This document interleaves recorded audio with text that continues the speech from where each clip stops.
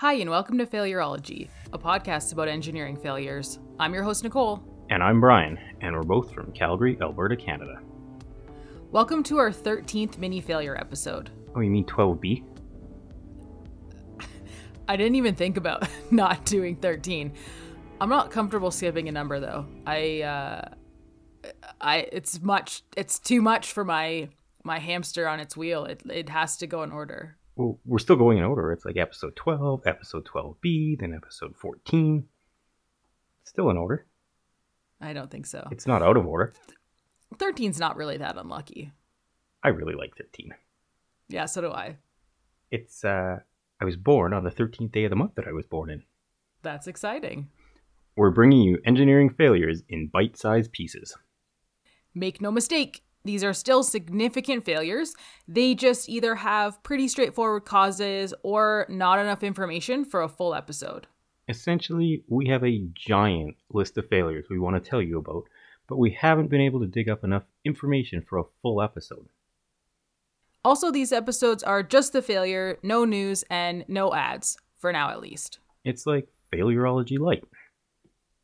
This week's mini failure is about the Kankaria Lake amusement park ride accident in Western India. I just want to start off by saying that I love amusement park rides.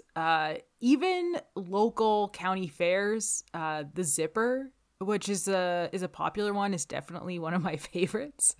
Is that the one that like launches you up in space, or is it the one where you spin around? You spin around, so it's a long cylinder. And you're in little cars, 2 people per car, and they rotate kind of around the perimeter of the cylinder the long way. And then while they're doing that, they also rotate on an axis, so you spin around. Oh, and then the cylinder also turns in a circle. So sometimes the cylinder's turning in a circle, and you come to the end just as it's coming around the top, and so you kind of feel like you're getting flung around. Oh, so there's like 4 or 5 different axes of rotation going on?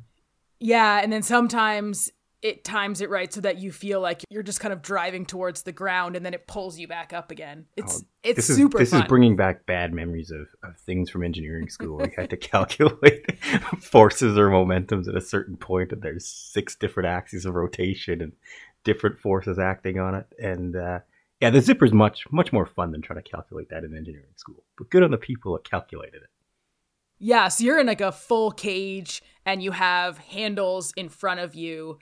And you also have a lap bar, and your feet are enclosed as well, so that you kind of have a lot of points where you can hold on. Because if you didn't hold on, you would hurt yourself flying around just within the cage, because you do move quite a bit. I really love rides. When I was a teenager, we had a county fair in the town I grew up in, and when I was a teenager, I used to spend the entire county fair, which was 3 days. It was a small town, pretty much in the ride area, just going on the Zipper over and over and over again. And then I also like amusement parks. So growing up in southwestern Ontario, I spent a lot of time at Cedar Point. It's my favorite. I went there, this was a few years ago now, but I got one of those skip the line passes, and we rode 21 roller coasters in 9 hours, which was that's definitely fun. Worth the trip. And Cedar Point is in Ohio? Yes, it's in Sandusky, Ohio. From where I grew up, it's closer than Canada's Wonderland, so we went there a lot. I believe some of the first astronauts, a large portion of the first astronauts were actually from Ohio. So that Ohio actually has a lot of aerospace things. That sounds weird. It's got a military museum. Yeah, the Air Force Museum in Dayton, Ohio, which is a Correct. Great museum that I've never gone to that I would really like to go to. And I think there's some manufacturing done in Ohio as well. Ohio's a really big state. It's a lot bigger than you think it is. You think it's tiny. It's not tiny. I wouldn't say it's the biggest state. It's not Texas sized, but it's pretty big. Brian, what do you think about amusement park rides? I really like amusement park rides as well. Except not a super big fan of wooden roller coasters. Right. I was in Denver a number of years ago. They moved around a little bit more, and I knocked my head a couple times into the side of the car. So that kind of ended the amusement park adventure for that day. But I've gone back to Denver since then, and I've spent the entire day at the amusement park. Ooh, that's fun. Yeah, Denver has an amusement park similar to the one we're about to talk about, Kankaria, in that it's located inner city, both of those parks located inner city, which is pretty cool. Normally, amusement parks are located in the middle of nowhere. They take up a large land area. There's a lot of limitations on the different types of rides and the sizes they can be, especially on the height if they're close to the airport. But to see them inner city is something I'm not used to, but is also really cool. I've also been to the one in Denver. Yeah, actually, Denver's got it figured out. They have, in their downtown, or close to their downtown, they have an amusement park that is not small. Like, it is a large amusement park. They have their NHL hockey arena that used to be the Pepsi Center. I can't remember what it's called now. And then they also have their NFL football stadium, all within downtown. Yeah, super cool. So back to Kankaria. A pendulum ride at the amusement park in Western India crashed while people were riding it on Sunday, July 14th, 2019. So not that long ago, I remember hearing about this in the news.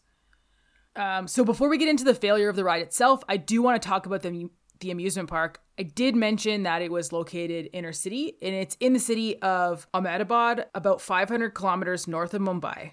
It's located on the shore of the second largest lake in the city.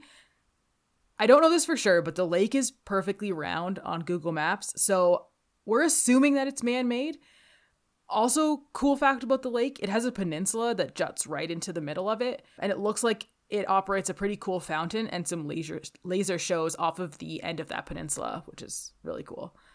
While the amusement park is inner city, it's not right downtown, it's just east of downtown, so it is really accessible to all the residents. So the ride that crashed was called Discovery, and like Nicole mentioned, it's one of the pendulum swing rides. So everyone sits around a circle, you face out, the circle's attached to a shaft on the central platform, and the circular part swings back and forth as the circle spins. So there's a few different things going on in this ride. So sometimes when you're swinging out, you're looking out, and sometimes you are looking in. So I've ridden them several times. I'm sure you've all ridden them at least once or twice or seen them in action. And they've always seemed pretty low risk. Like, they were exciting for me when I was like 6. They weren't the most exciting ride in the amusement park landscape.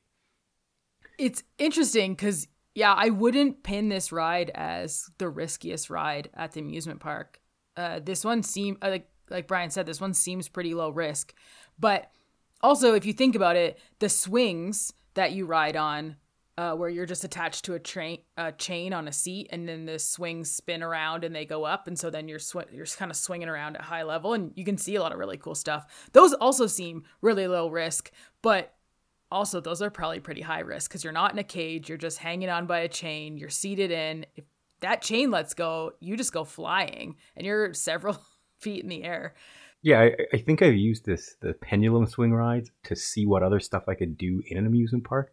Because it provides a good vantage point most of the time. You're up a little bit higher, you get a good 360-degree view, fairly low amusement level. They're not the most exciting ride. That's a good point. I might try that next time I'm there. Although researching this has given me a new perspective on these rides. Yeah, life pro tip. Use the swing to scope out other more exciting things to do. When the Discovery was swinging about 20 feet above the ground, the cable connecting the counterbalance with the shaft and the shaft itself snapped midair, and the circular part with the people seated on it fell free about 20 feet to the ground. Everyone was strapped into the ride. They were still strapped in when they fell. There are videos online of this if you want to look them up. I don't think we're going to put them in the show notes, but they are out there. It was 2019. People have camera phones. They were filming this sort of thing. I watched the video so that I could have a better understanding of what happened and where the ride broke and how it broke. But yeah, I mean, 2 of the riders died during this, and I hate watching videos like that. So watch the video if you really want to, but you've been warned. So as I said, 2 riders died instantly, and 1 rider died shortly after. Pretty much everyone who was on this ride was injured. 14 of those in critical condition, and all of the riders were from ages 16 to 26.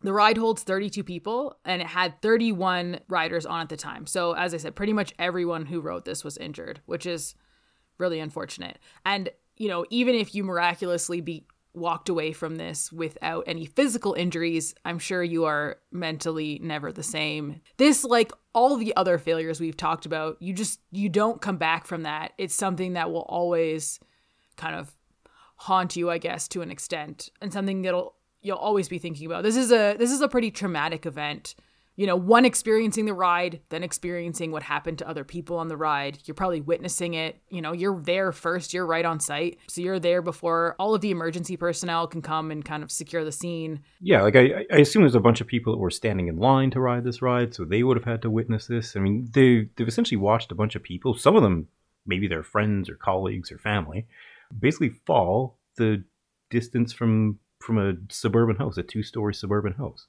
So that's not a short distance, and it's not something you expect to happen when you go to an amusement park. Is a ride is doing its ride thing, and then all of a sudden people are dropping 2 stories to the ground. Yeah. So shortly after this accident, the park was evacuated so that investigators could review what happened and also interview the employees and some of the riders. Those responsible for operation, maintenance, and inspection of the ride were looked to for accountability.